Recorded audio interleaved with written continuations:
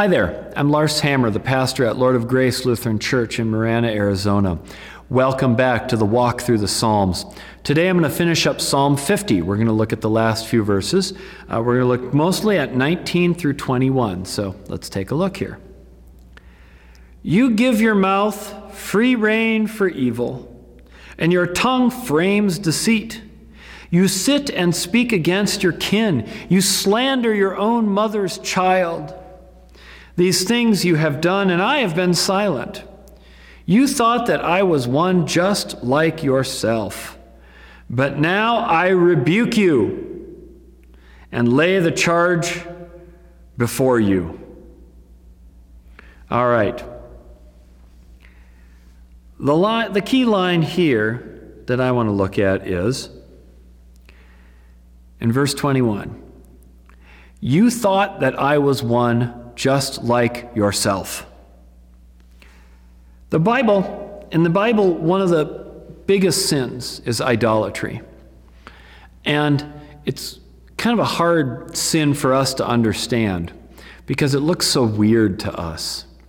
You know, when you get to the Ten Commandments and it talks about making graven images, and we kind of think to ourselves how silly that is, right? Who would honestly take something out of clay and worship it and think that was their God, you know? And clearly that doesn't apply to me because I'm not making clay Zeuses and worshiping them and making a, giant stone Thor or something. And since I'm not doing that, all this talk about idolatry, whatever. I think to us it seems kind of silly that way. But it is so much deeper than that. Yes, there was a part of that. And that was a big temptation for the people in the Old Testament. And there's a long history of that. There people around them, the tribes around them, some have always wondered, did they really think that the statue of this god Baal really was the god or just an image of Baal? We kind of think even those who made the statues didn't take them literally in that way. But either way, they still made the statues and they still bowed to them. And so the idea of making idols was always a problem. But idolatry goes so much deeper than just things you make out of clay or stone and bow before. An idol is really anything that you put your ultimate trust and worship in that isn't God.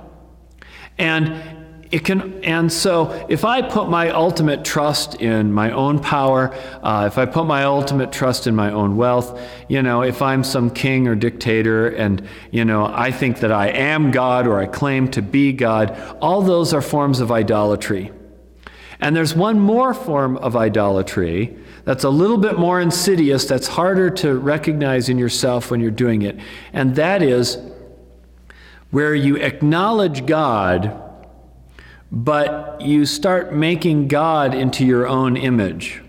Or you sort of start ascribing to God the qualities in yourself. So then God becomes a reflection of yourself. Or God becomes the great endorser in the sky. God becomes the one who puts the rubber stamp on whatever it is about yourself that you want rubber stamped. And I know that's been a common accusation by atheists about religion, is that we create this God figure and project onto that figure our desires. That was Freud's whole thing. He took it kind of a weird way, but there's a kernel of truth in there for a lot of people that we project onto God the qualities that we wish we had in ourselves or that we wish God had, but we almost never project onto God qualities that are challenging and disruptive of our own worldview and our own likes and our own desires. We almost always project onto God the likes and desires we have. And in the Psalms here, you have God speaking and saying that that's really what you people have done. You thought that I was one just like yourself. Right? You thought I was just like you. You were doing these horrible things. Your mouth is speaking evil. Your tongue is full of lies. You're talking against your own family. And, I didn't say nothing. God's saying, you're doing all this. I didn't say nothing. And because I was silent, you thought that I was just like you. You projected onto me the bad-mouthing, the lies, the deceit, the hate that you have against your fellow man, against your own family. You projected that onto me, God is saying. You molded me in that image.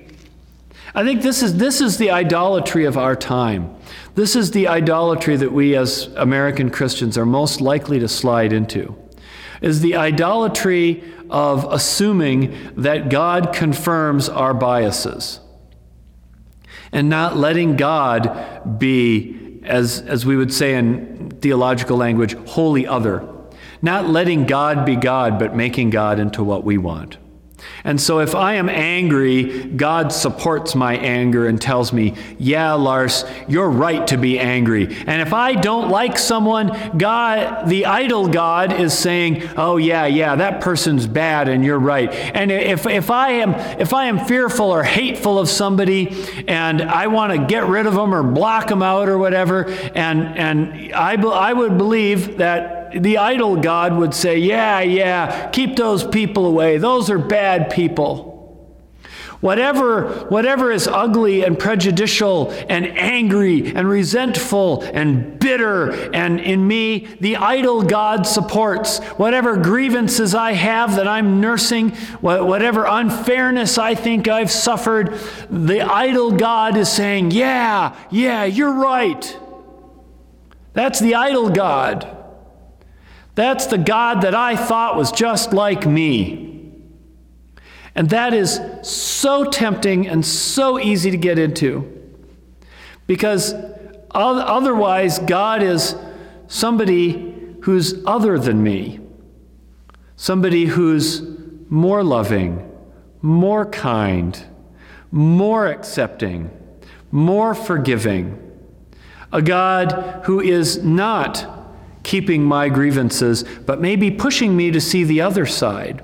And a God, instead of telling me that I should be afraid of this or that, is telling me maybe you need to give them a second look. And a God that's saying when I'm angry and hateful and I want to get back, that the God who is wholly other is saying, maybe you need to calm down. Maybe you're the problem. But who in their right mind would ever fashion a God that challenges them and calls them out? I don't think we would. For me, that's always been part of the proof, and I put that in with a big asterisks and big quotes. But if what Freud says is right, that God is just a projection, then I wouldn't project onto God the qualities of somebody who would be constantly barking at me to reconsider the way I treat others. I would want a God who would rubber stamp the way I treat others. I would not project onto an image of God someone who would tell me that I should reconsider my wealth and material possessions. I would want a God who would tell me, Lars, you just follow me, I'll give you lots of wealth and material possessions. I would not project onto an image of God someone who would tell me to pick up a cross and follow. I would pick up an image of God who would say, follow me and you'll never get to have to experience any of that. Idol God looks a lot like me and agrees with me. Other God tells me to rethink what I'm thinking, to take a step back. And that's hard. But that's how I know that God is God and God is not me. Because God is not endorsing my grievances and my angers, my prejudices and my hates. Instead, God is holding me up to a little bit of a mirror and saying, is this what you want to be? Is this the way you are really created to be as a child of God? So let's jump then to the end, to verse 23. Those who bring thanksgiving as their sacrifice honor me. To those who go the right way, I will show the salvation of God. So go the right way. Follow me. What do you need to bring to me? Thanksgiving. Again, be thankful. Be gracious, honor me in that way, and then I will show salvation.